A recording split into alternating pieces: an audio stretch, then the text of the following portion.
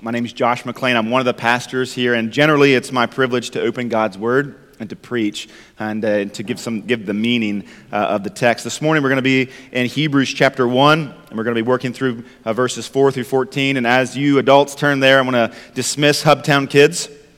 So Hubtown kids, if you are, what are the ages? I always forget. Ages 3 to 5, you're in the blue station. You're going to be heading this way. And this morning, you're going to be learning about the time that Jesus was tempted in the wilderness. If you're in the gray station, ages 6 to 5th grade, you're going to head to my right. And you're going to be learning this morning about something very, very relevant to our text this morning that we're walking through. The gray station is going to be learning the answer to this question. What sort of Redeemer is needed to bring us back to God?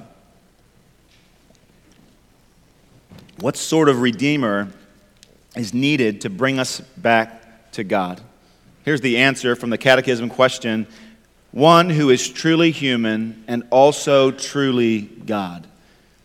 One who is truly human and also truly God. As we regularly encourage you to do, I want to ask you to reach out, talk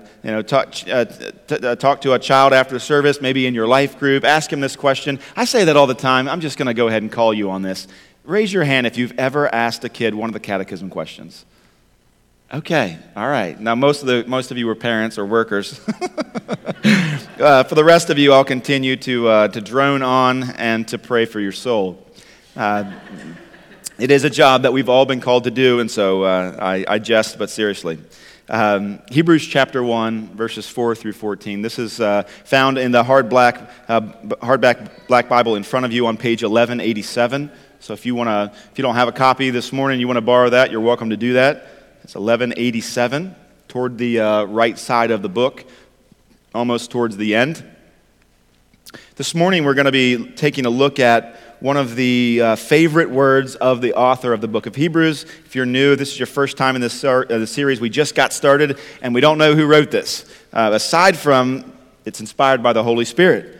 We know a few things about this man. We know that he was a pastor. We know that he loved God's people. We know that he knew the Old Testament very well.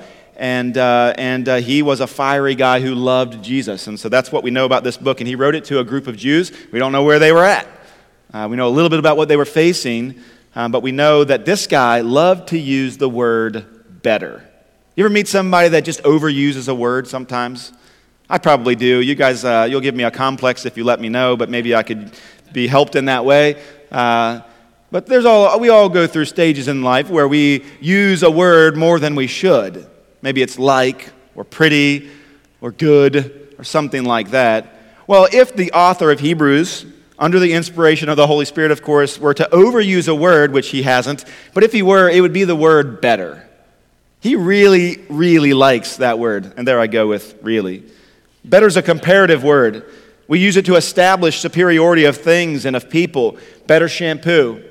This is better than that. Better deal on gasoline. Head down there and get that. Better restaurants. Don't waste your money or your time. You only get 3 meals a day. You better make it count. Go to the better restaurant. Better president. Etc., etc., etc. Apparently the author has not heard this conventional wisdom in the phrase, comparison is the thief of joy. Or I doubt that's really what he meant, but we're going to run with it anyway. I want you to think about this idea. Is comparison really the thief of joy? That's what the book of Hebrews wants us to actually do. It wants us to compare things. And this morning we'll begin to compare Jesus to angels. We won't stop there. We'll move on and we'll compare him to many other things. And we'll find each time, in fact, I'm going to let it out of the bag right now, Jesus is always better. We're going to find out, then how in the world can this also be true, this conventional piece of wisdom, comparison is the thief of joy. Maybe we'll find out at the end that that's actually not true at all. We'll wait and see. We'll find out. The Word of God says this in Hebrews chapter 1, verses 4 through 14. Speaking of Jesus, having become as much superior to angels as the name he has inherited is more excellent than theirs. For to which of the angels did God ever say, "You are my son, today I have begotten you"? Or again, I will be to him a father, and he shall be to me a son. And again, when he brings the firstborn into the world, he says, let all God's angels worship him. Of the angels, he says, he makes his angels wind and his ministers a flame of fire.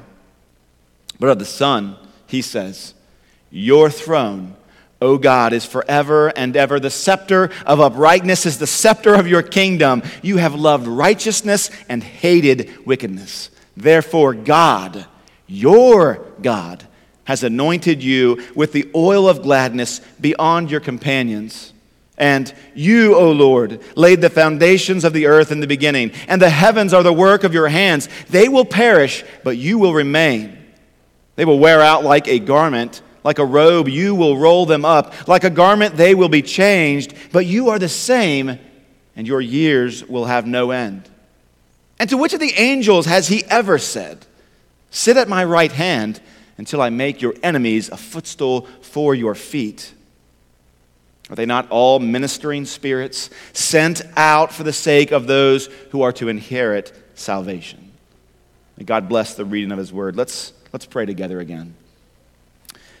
Father, as we always do, we stop upon the public reading of your word and we ask that you bless it. Father, we pray that your people this morning would hear your voice through your words. Father, we pray that we would see Jesus this morning. We pray that you'd reveal him to us more clearly. Father, some of us for the first time are being confronted with the God of this universe, the creator and sustainer of their lives, and the one who offers redemption. They're being invited into that this morning. And we celebrate that. Would they see Jesus and be drawn in? Father, those of us who have known Jesus by his grace for many, many years, this morning, would we see this incomprehensible being more clearly? Would our hearts be turned, and would the things of earth grow strangely dim in the light of his glory and grace? We ask these things desperately in the name of Jesus. Amen. This morning, the main idea that I'm going to submit to you that I believe comes easily from the text is this, that Jesus is better than angels. Jesus is better than angels. And you might say the earth is round and the sky is blue and this here is also true. That's right. This is a pretty elementary thing, and yet this is what the author of the book of Hebrews, the pastor, wants us to understand this morning. Obviously under the inspiration of the Holy Spirit.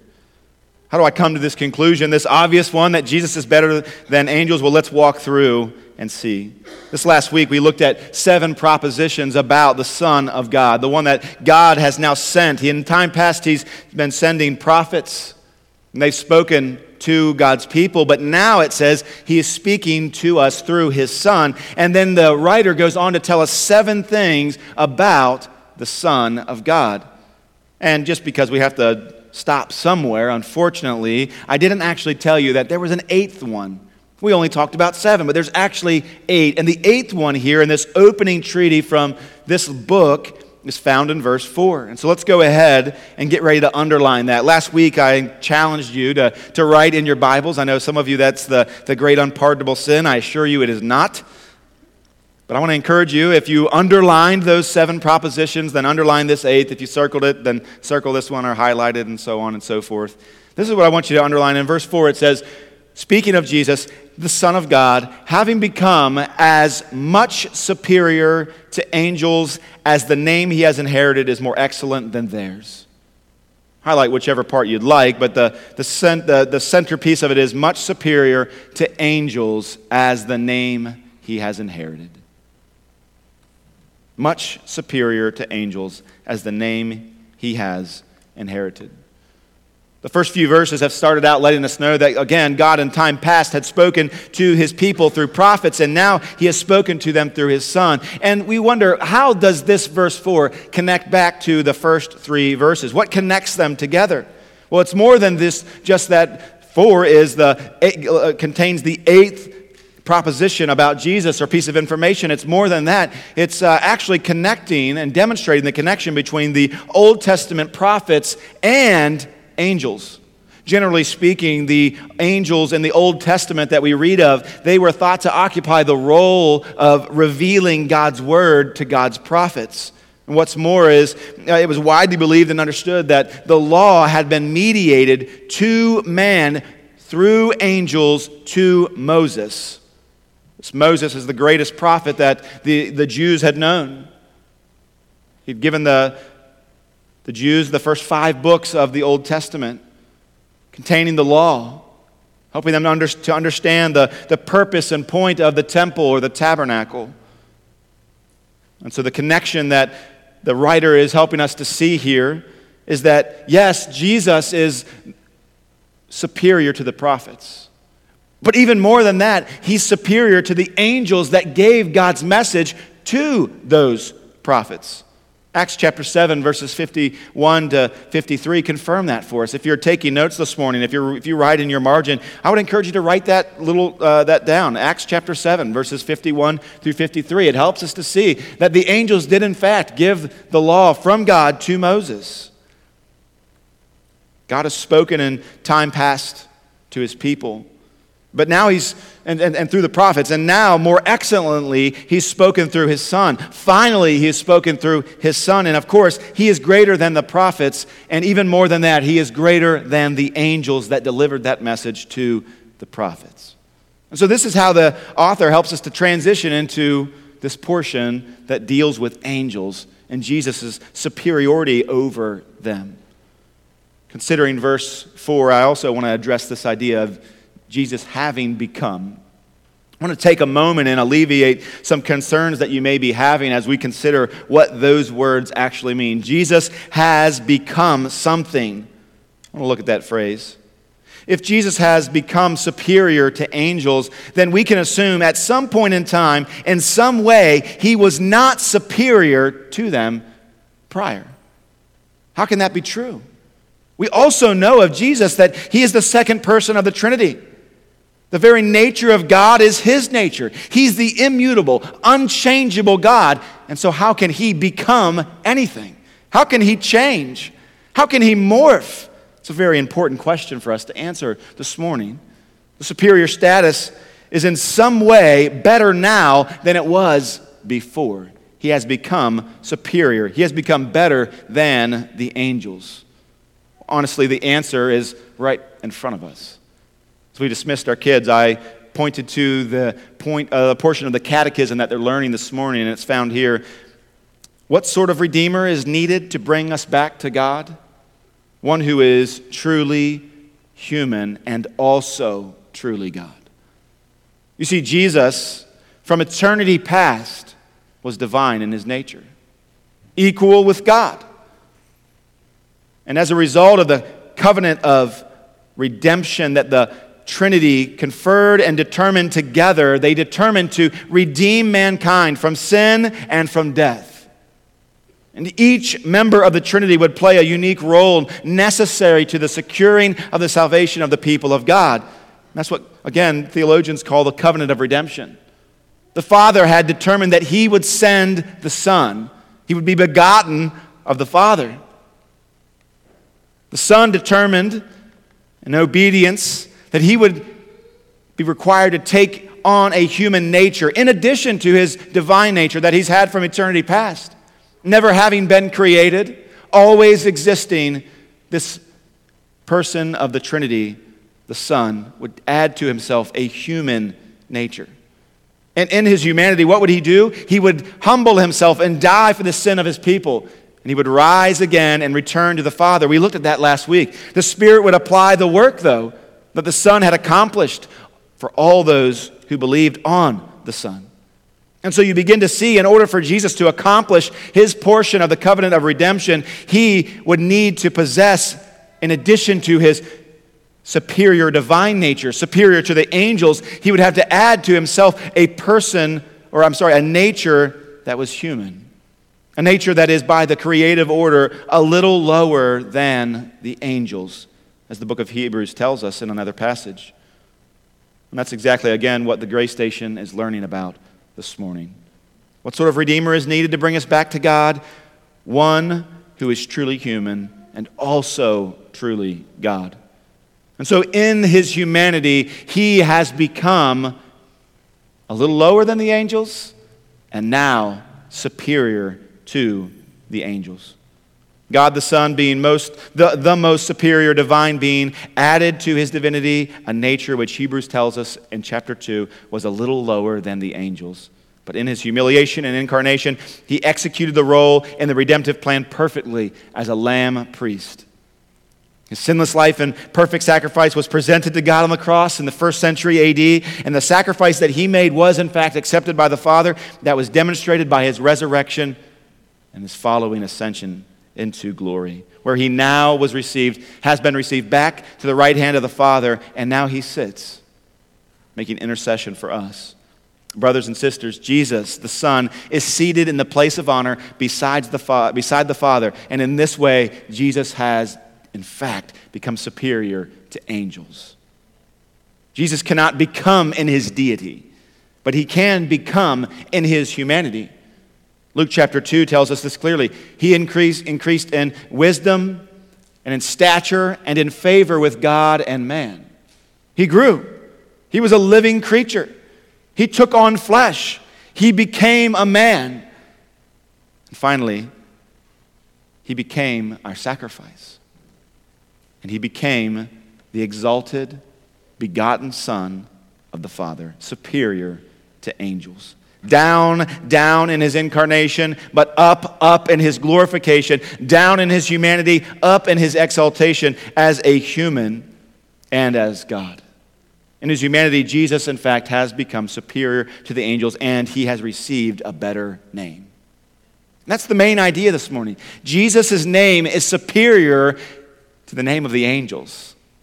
I want to spend some time talking about this better name. Actually, the Word of God wants to spend some time. We're just going to look at it. Better name.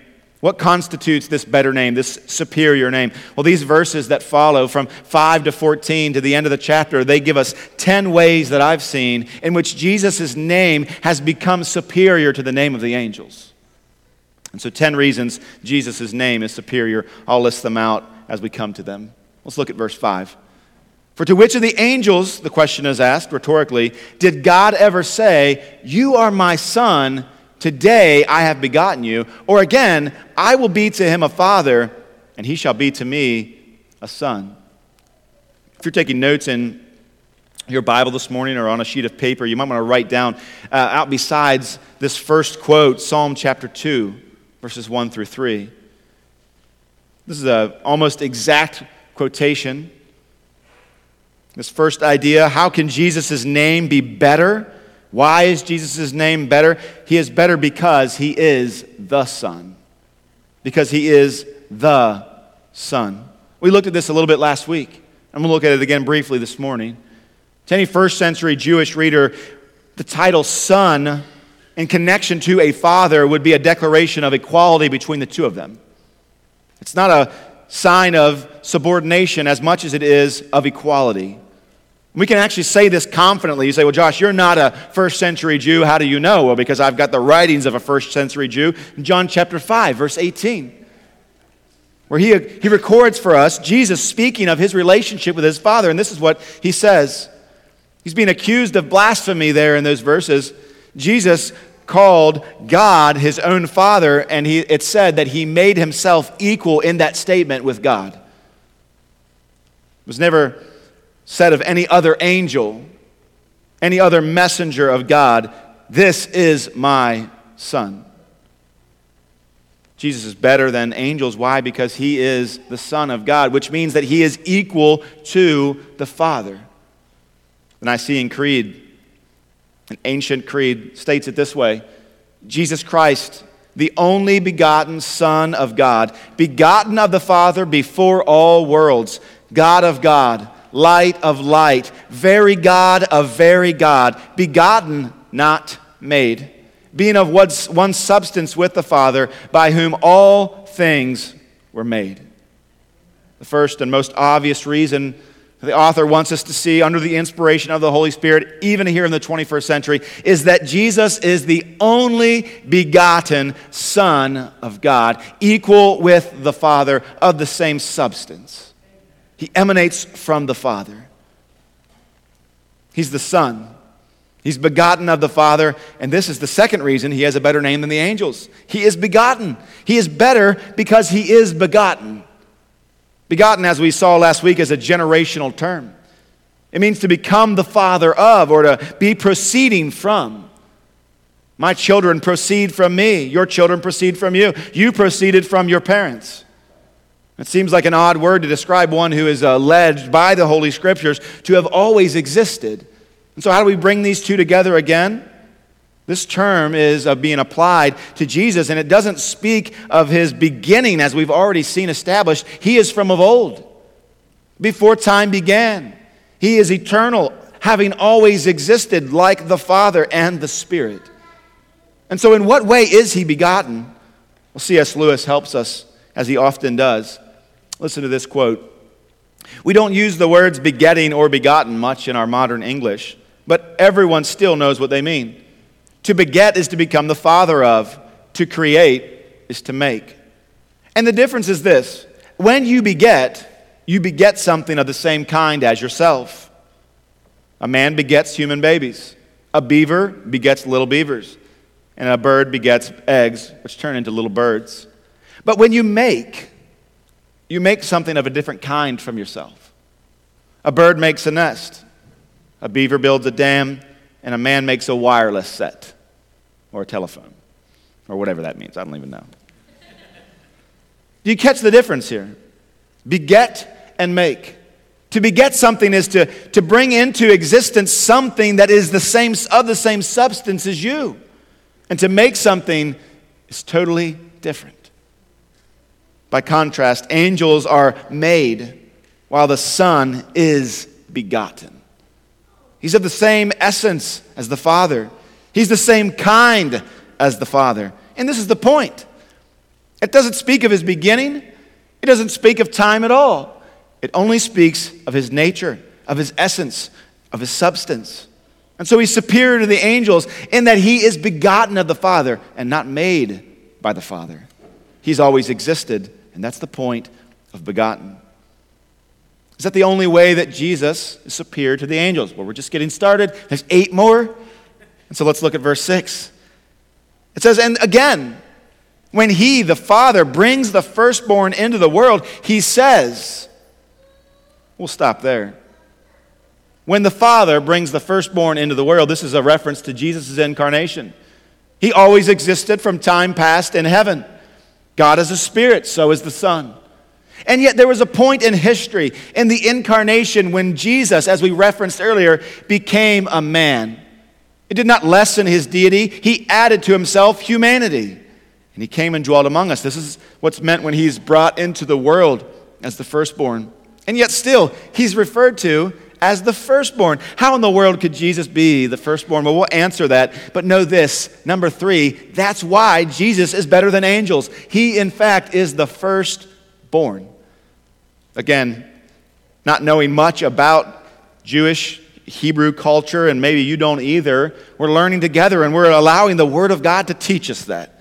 And so what does it mean, this idea of firstborn? In Jewish culture, the firstborn son is not always the firstborn son. That doesn't make sense, does it? Well, it doesn't for us, but let me explain. Let me show you what the Scriptures teach us. Remember Esau. He's older than Jacob, but Jacob was called what? The firstborn. He's the prototokos. Genesis chapter 43, verse 3, establishes clearly what the firstborn actually means. This is in reference to the firstborn, Reuben, and this is what the Word of God says. Genesis 49, verse 3. Reuben, you are my firstborn, my might and the beginning of my strength, preeminent in dignity and preeminent in power. Why is that even in there? I know why. At least in part, and I think chiefly, because it wants us to see that Jesus is the firstborn. Though he's not the first man to walk this earth, he is God's might. He is the beginning of God's strength. He is the preeminence of God in dignity, and he is preeminent in God's power. Might, strength, dignity, power. All of these terms and more describe this role of firstborn. It doesn't mean the first to walk this earth. It doesn't mean the first to open the womb. It means preeminent. First among those like the Father. Verse 6. And again it says, when he brings the firstborn into the world, he says, let all God's angels worship him. Jesus is the preeminent one. He's the preeminent man. He's the preeminent one sent from God. And yet he alone, the firstborn, when he comes into this world, it's said of him, let all God's angels worship him. That's a Deuteronomy 32 quote. If you want to write that in the side there. And so that actually lines up well and leads us right into the fourth way that Jesus' name is better than the angels. Not only is it better because he is the firstborn, he's the preeminent one, but because of his preeminence, because he is of the Father, he is to be worshiped, which is exactly what we read. Let all God's angels worship him. There's never a call in Scripture for anyone to worship angels. Actually, the exact opposite is what we read. Colossians chapter 2, verses 18 through 19. Let no one disqualify you, insisting on asceticism or worshiping of angels. We're told clearly, we're commanded clearly not to worship angels. And the angels, along with all of creation, are actually commanded to do the opposite. We're commanded to worship the Son, the preeminent one that comes from the Father. Brothers and sisters, Jesus is the only begotten Son of God, and if he is worthy of the angels' worship, as we see in Deuteronomy 32 and as we see in Hebrews 1, then surely he is worthy of yours as well. He's better because he alone is to be worshiped. The Scripture says of the angels, he says he makes his angels winds, in verse 7, and his ministers a flame of fire. And in contrast of the Son, he says, your throne, O God, is forever and ever. This is a quote from Psalm 104, verses 1 through 5. Contrast is continuing. Jesus is preeminent. He's the firstborn. He alone is to be worshiped. And continuing to unpack that, when we worship God, we recognize that he is better than the angels. He is better than all things. Why? Because, number 5, he reigns eternally. He reigns, and he reigns eternally. Verse 7 states that God makes his ministers. Now the point is that he makes his ministers, what? A flame of fire. But it's also clear to us by inspiration of the Holy Spirit that God the Father makes angels. He makes his ministers. There's a point in time where angels came into time and space. Where they didn't exist before, there was a point where they began to exist. This is different from God the Father, and this is different from God the Son. The Son has always obeyed the Father. He's always done the will of the Father, and he's always existed. And yet the angels, that cannot be said of them. While the angels that serve God the Father today have not rebelled against him, they have not always existed. And this is a minor point, but it's a point that the Scripture is making for us. Jesus is not made. Jesus is begotten. The angels are made. Jesus has eternally reigned, and the angels have only temporally served. And even here, the angels are likened to fire and to wind, two things that come and go, two things that are bound by the space-time continuum, their natural and short-lived substance in comparison to Jesus, the Son of God. The writer literally quotes out of Psalm 104, God who creates the wind and he creates fire, says, rides on them. They serve him. Their point is service to God. Their point is service to Christ. Christ reigns eternally, and they serve temporally. It will never end. And by the way, in case you're wondering, I want to address this. Did you catch what God the Father says about God the Son? in this passage, these verses, particularly there in verse 8. It's one of the greatest single proofs of the deity of Christ that we could find in our Bible. The Father himself, speaking of the Son, what does he say? You, God. Of the angels, God the Father, speaking of the angels, says, I've made my angels winds, and I've made them ministers of fire. But of the Son, God still speaking, your throne, O God, is forever and ever. The vision here is God the Father speaking into time and space, speaking over the earth, looking to his Son, the second person of the Trinity, full deity, full humanity, and he looks into his eyes and he says, your throne, God, is forever and ever. As I reign in heaven, you reign there on earth. It's yours. You reign eternally. He continues, though, to contrast the angels. That's not true of them. They're temporary. They serve. Jesus is eternal, and he reigns. And I want you to notice something. Jesus, in his glory, is not stepping on the angels as if they're lesser creatures than we or unworthy of us admiring or even reverencing or listening to. That's not what's happening here. It's not what we need to do. We don't need to, in order to elevate Jesus, tear something down. We only need to compare the two and see how much glorious Jesus is than all created things. What a great devotional thought for us as we live our Christian life. What in your life have you not compared recently to Jesus? What is Jesus not superior to? That's not to say that if we're focused on our families, or focused on our careers, or focused on being financially secure, that we should shun those things and stamp on them and turn away. No, but we should, in light of those things, we should look to the glory of Christ and how much greater these lesser things, or he is than these lesser things. Jesus is better. Why? Because he's not temporary. He's eternal. Because he doesn't just serve as he did here on earth in his humility, but now he reigns. He reigns. Continuing to read there, picking up at the end of verse 8, it says that God, whose throne is established forever and ever, has a scepter. It says the scepter of uprightness is the scepter of your kingdom. You have loved righteousness and you've hated wickedness. Therefore God, your God, has anointed you with the oil of gladness beyond your companions. Again, the writer of Hebrews, knowing the Old Testament very, very well, is quoting from Psalm 45. Scepter of your uprightness is the scepter of your kingdom.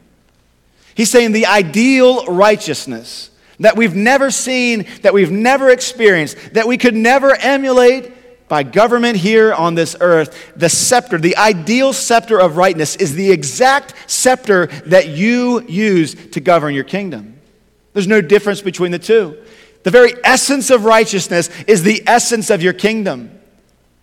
He goes on to say, God, speaking to God, the Son, says, you have loved righteousness and you've hated wickedness. It's almost impossible for any of us, even walking with Christ, even having the Spirit in us. Apart from him, we would not be able to say that we loved righteousness. Not like Jesus. But even some of us could say we do. Because of the work of the Spirit, we've begun to love righteousness. We've begun to love what's holy and what's good and what God says is right. And yet there's still this part of us that still loves wickedness at the same time. There's a way that we could, in our flesh and in our spirit, love righteousness and also love wickedness. But this is not what's said of the Son of God who rules eternally. It says that he loved righteousness and he hates wickedness. And as a result of this,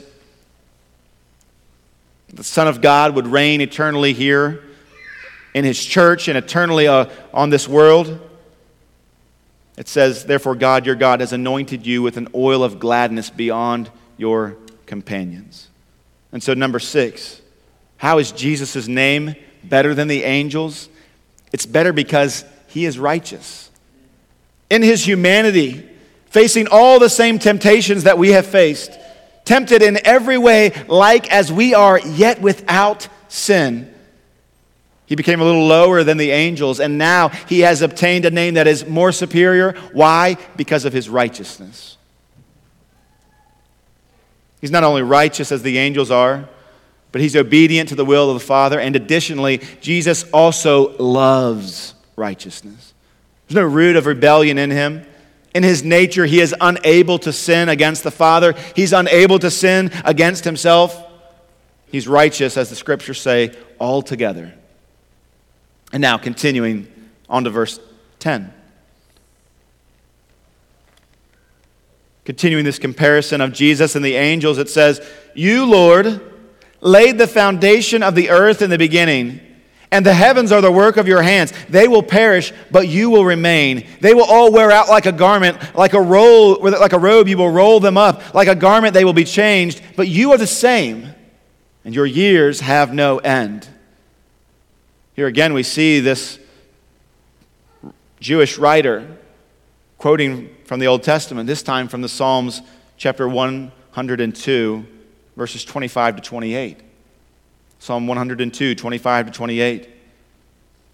Here's the summary, the gist of what this passage means. The idea is that everything contained in the space-time continuum, everything that has come into being, that has ever existed, it was rolled out like a new rug. It was rolled out like a set of brand new clothes by the Lord Jesus Christ, whom we saw in verse 2 is the creator of all the world. And so in what way, number 7, in what way is Jesus better than the angels? His name is better because he is the creator. He's even the creator of the angels. He's the creative agent in all of time, throughout all of time. The writer is pointing back to verse 2. He created the world. He rolled it out. And quickly, number 8, he'll roll this old one up and he'll remake it. And he'll roll out a new one. He stands outside of time and space. And he creates everything. And there'll come a point in his time, there'll come a point in our time, in his reign, where he'll roll it all up and he'll roll a new one out. And he'll make all things new, as the Scriptures promise us. Now, we've all had a pair of shoes that we really loved. We've all had a pair of jeans, and maybe you're really crafty and you make yourself a leather wallet or you make yourself a dress. You loved it, you wore it all the time, you used it all the time, but then there was a time where you realized you had to replace it. Well, you didn't beget anything like yourself, you made something totally different. And then there comes a time where it wears itself out or it's worn out and it needs to be replaced. You live on, but your wallet needs to be replaced. You live on, but your jeans need to be sewn up. That's still the thing to do. Your shoes wore out, but you need a new pair of shoes. Here's the idea. Jesus, number 7, he is better than the angels because he is the creator. And number 8, quickly and easily, he is better than the angels because he is the recreator. He is the one who will recreate the heavens. He will recreate the earth. One commentator reminds me, and now he reminds you, the things that we can see and feel seem so permanent. Like the people Peter warned, we are tempted to think that all continues just as it was from the beginning of creation. Quoting 2 Peter chapter 3. But he goes on to say, but all these things are going to perish, and the Lord is going to create a new heaven and a new earth. The creation will be changed, but not the creator. Thy years will come to an end. Christ is eternal. He is immutable. He never changes. Jesus Christ is the same yesterday, today, and forever. Men come and go. Worlds come and go. Stars, yes, they come and go. Angels were subjected to decay as their fall proves, but Christ never changes. He is never subject to change. He is never subject to alteration. He is eternally the same. He is therefore superior to angels in title, in worship, in nature, in existence, and finally, in destiny. He'll outlast this earth, and he'll make a new one. He'll roll this one up, and he'll roll out another. And I'm sure that as he does, as he creates that new world, just as they cheered when he created the first, the angels will cheer again on the sidelines as he makes all things new. That's what the scriptures tell. As God the Father, through the Son, was creating the world, the scriptures tell us that the angels sang and cheered. They celebrated that God, the one they worshiped, was making this creation. And I'm confident they'll sing and clap again when he makes all things new. But the scriptures go on. We've only seen 8. What about 9? Look at verse 13. Another question, rhetorical question here. And to which of the angels has he ever said? Did God ever say this to an angel? Sit at my right hand until I make your enemies a footstool for your feet. Again, this is a quotation straight out of the Psalm, Psalm 110. It's a comparison between the angels and God. And what do we see? God the Father saying to God the Son, he's saying, you can have a seat. You can sit down. By contrast, what does God tell the angels when they're in his presence? Well, we're not exactly sure of what goes on in the inner workings and inner chambers of heaven, but we can see from Luke chapter 1, verses 19, the angel comes and says, I am Gabriel. I stand in the presence of God. And I was sent to speak to you and to bring you this good news. As you contrast, and that's not the only passage that we see that where angels introduce themselves and say, I stand in the presence of God. And so any Hebrew listener, and now you, as you hear the Father speaking to the Son, saying, sit at my right hand, he is saying, sit in the place of honor. Your work is completed. Angels, you stand. You have work yet to be done. This is my Son. You are my servant. And what does this indicate? Verse 9, or number 9, the ninth way that Jesus' name is better is that Jesus sits. Why? Because he is victorious. And the Father says, sit while I make your enemies your footstool. It's a sign of victory. It's a sign of dominance. It's a sign of eternal reign. It's a sign of being incomparable, being above all. And so, number 9, Jesus is better because he is victorious. What do we see in Revelation chapter 19, verses 15 through 16? That passage gives us a vivid picture of Jesus' second coming. And he will return. What does it say will happen when he returns? Speaking of the Son, coming from the Father's side, and from his mouth comes a sharp sword, so that he will smite the nations, and he will rule them with a rod of iron. And he treads the winepress of the fierce wrath of God the Almighty. And on his robe and on his thigh, he has the name written, King of Kings and Lord of Lords. He's victorious. He's got a better name. His name is the Son. How is he described? He's the King of Kings. He's the Lord of Lords. Who can stand before him? None. Who can deny him? None. Who can withstand his reign? None. Of the Son, the scriptures teach us that one day every knee will bow, every tongue confess that Jesus is Lord to the glory of God the Father. How is Jesus better? He's victorious. He's victorious in every way. He reigns for all eternity, having conquered all. Who can stand before him? None. So what's the conclusion then? Where does the plane land this morning? In verse 14. The conclusion is this.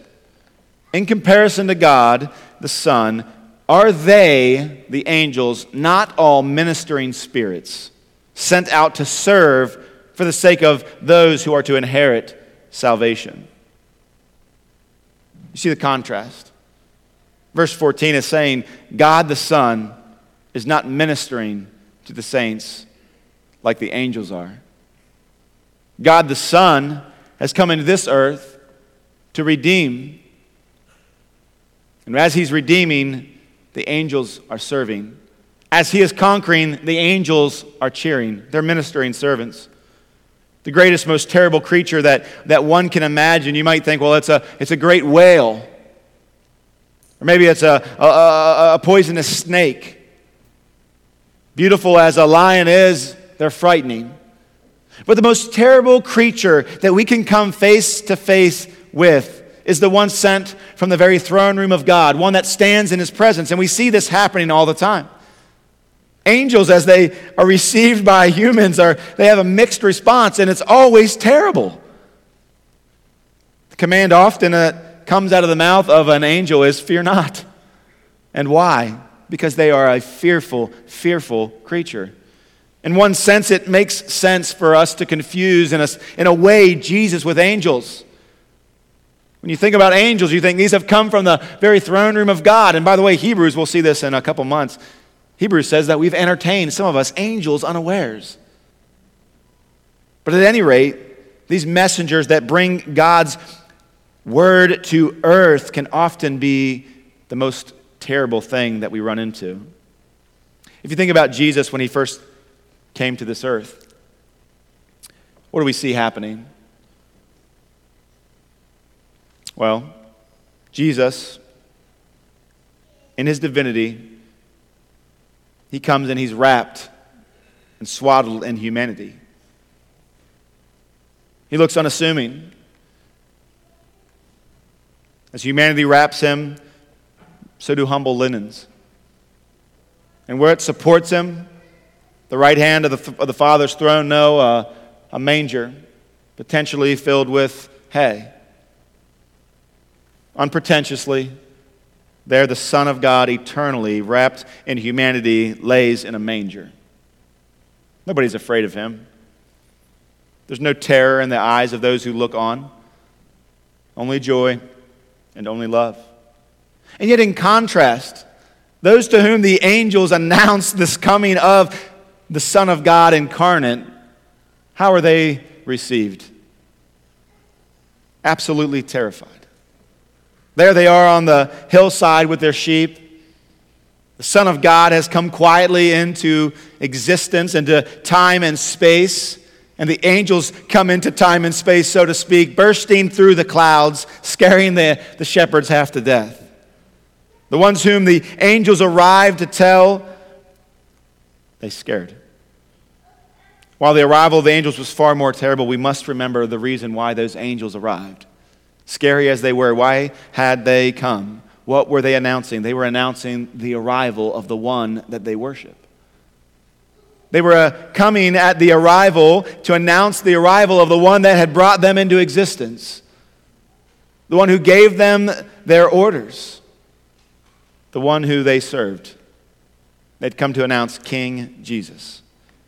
And while they're announcing, Jesus is saving. It's just as in creation. The angels are celebrating, Jesus is creating. Jesus is redeeming, the angels are rejoicing. Jesus is reigning, the angels are serving. And so what do we see in the very end? Number 10, how in the world is Jesus' name better than these terrible angels? Because Jesus is not a servant. Jesus is a king.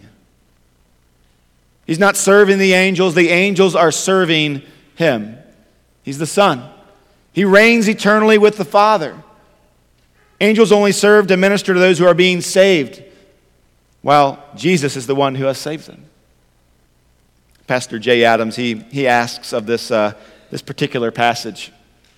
He says, if these things are true, these 10 things about Jesus, these few verses, and he says they most certainly are, why in the world would you turn away? Of what moment is the temporary pain and suffering that one must endure here when compared with all that there is in Jesus?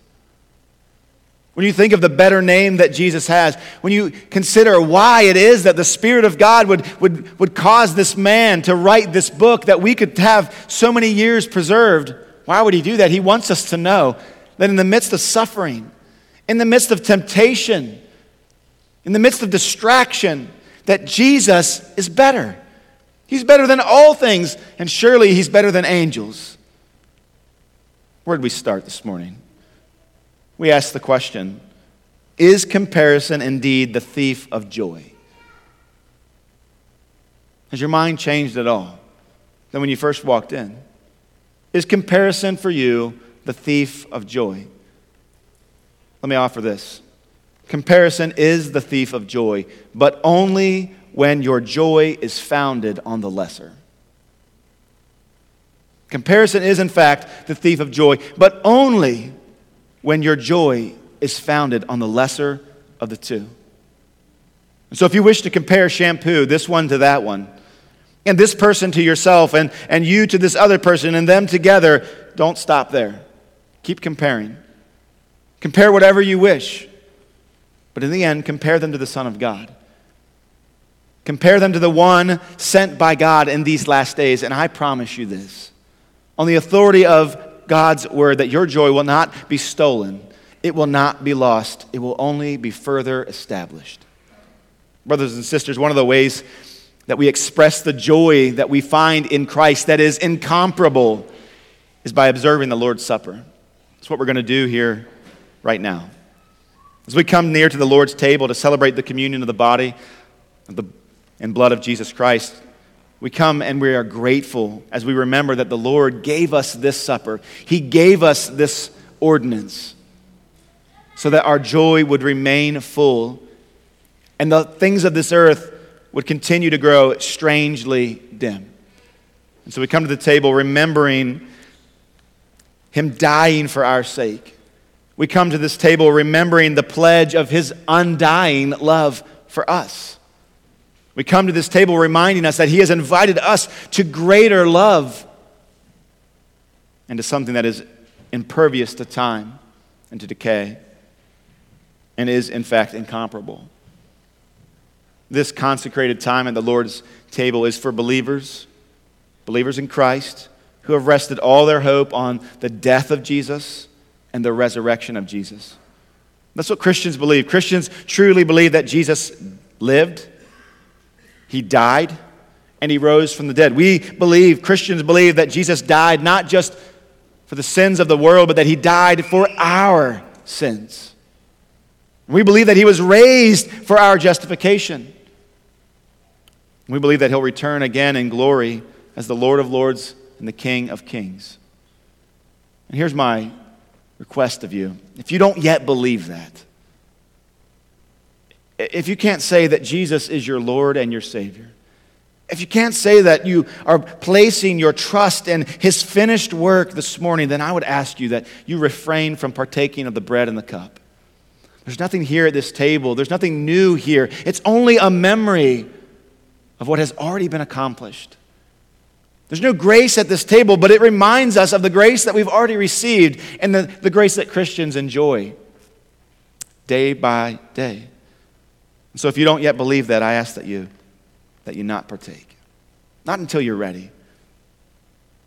Additionally, I ask you to only partake if you're a baptized believer and you're a member of a local church. Maybe it's not this local church, but it's some other local church. And maybe it's not a local church that practices formal church membership. And if that's the case, but you're still committed to that local church, then I invite you to this table if you're walking with the Lord. If you're a member of another gospel preaching church and you're with us, we're so glad that you're here.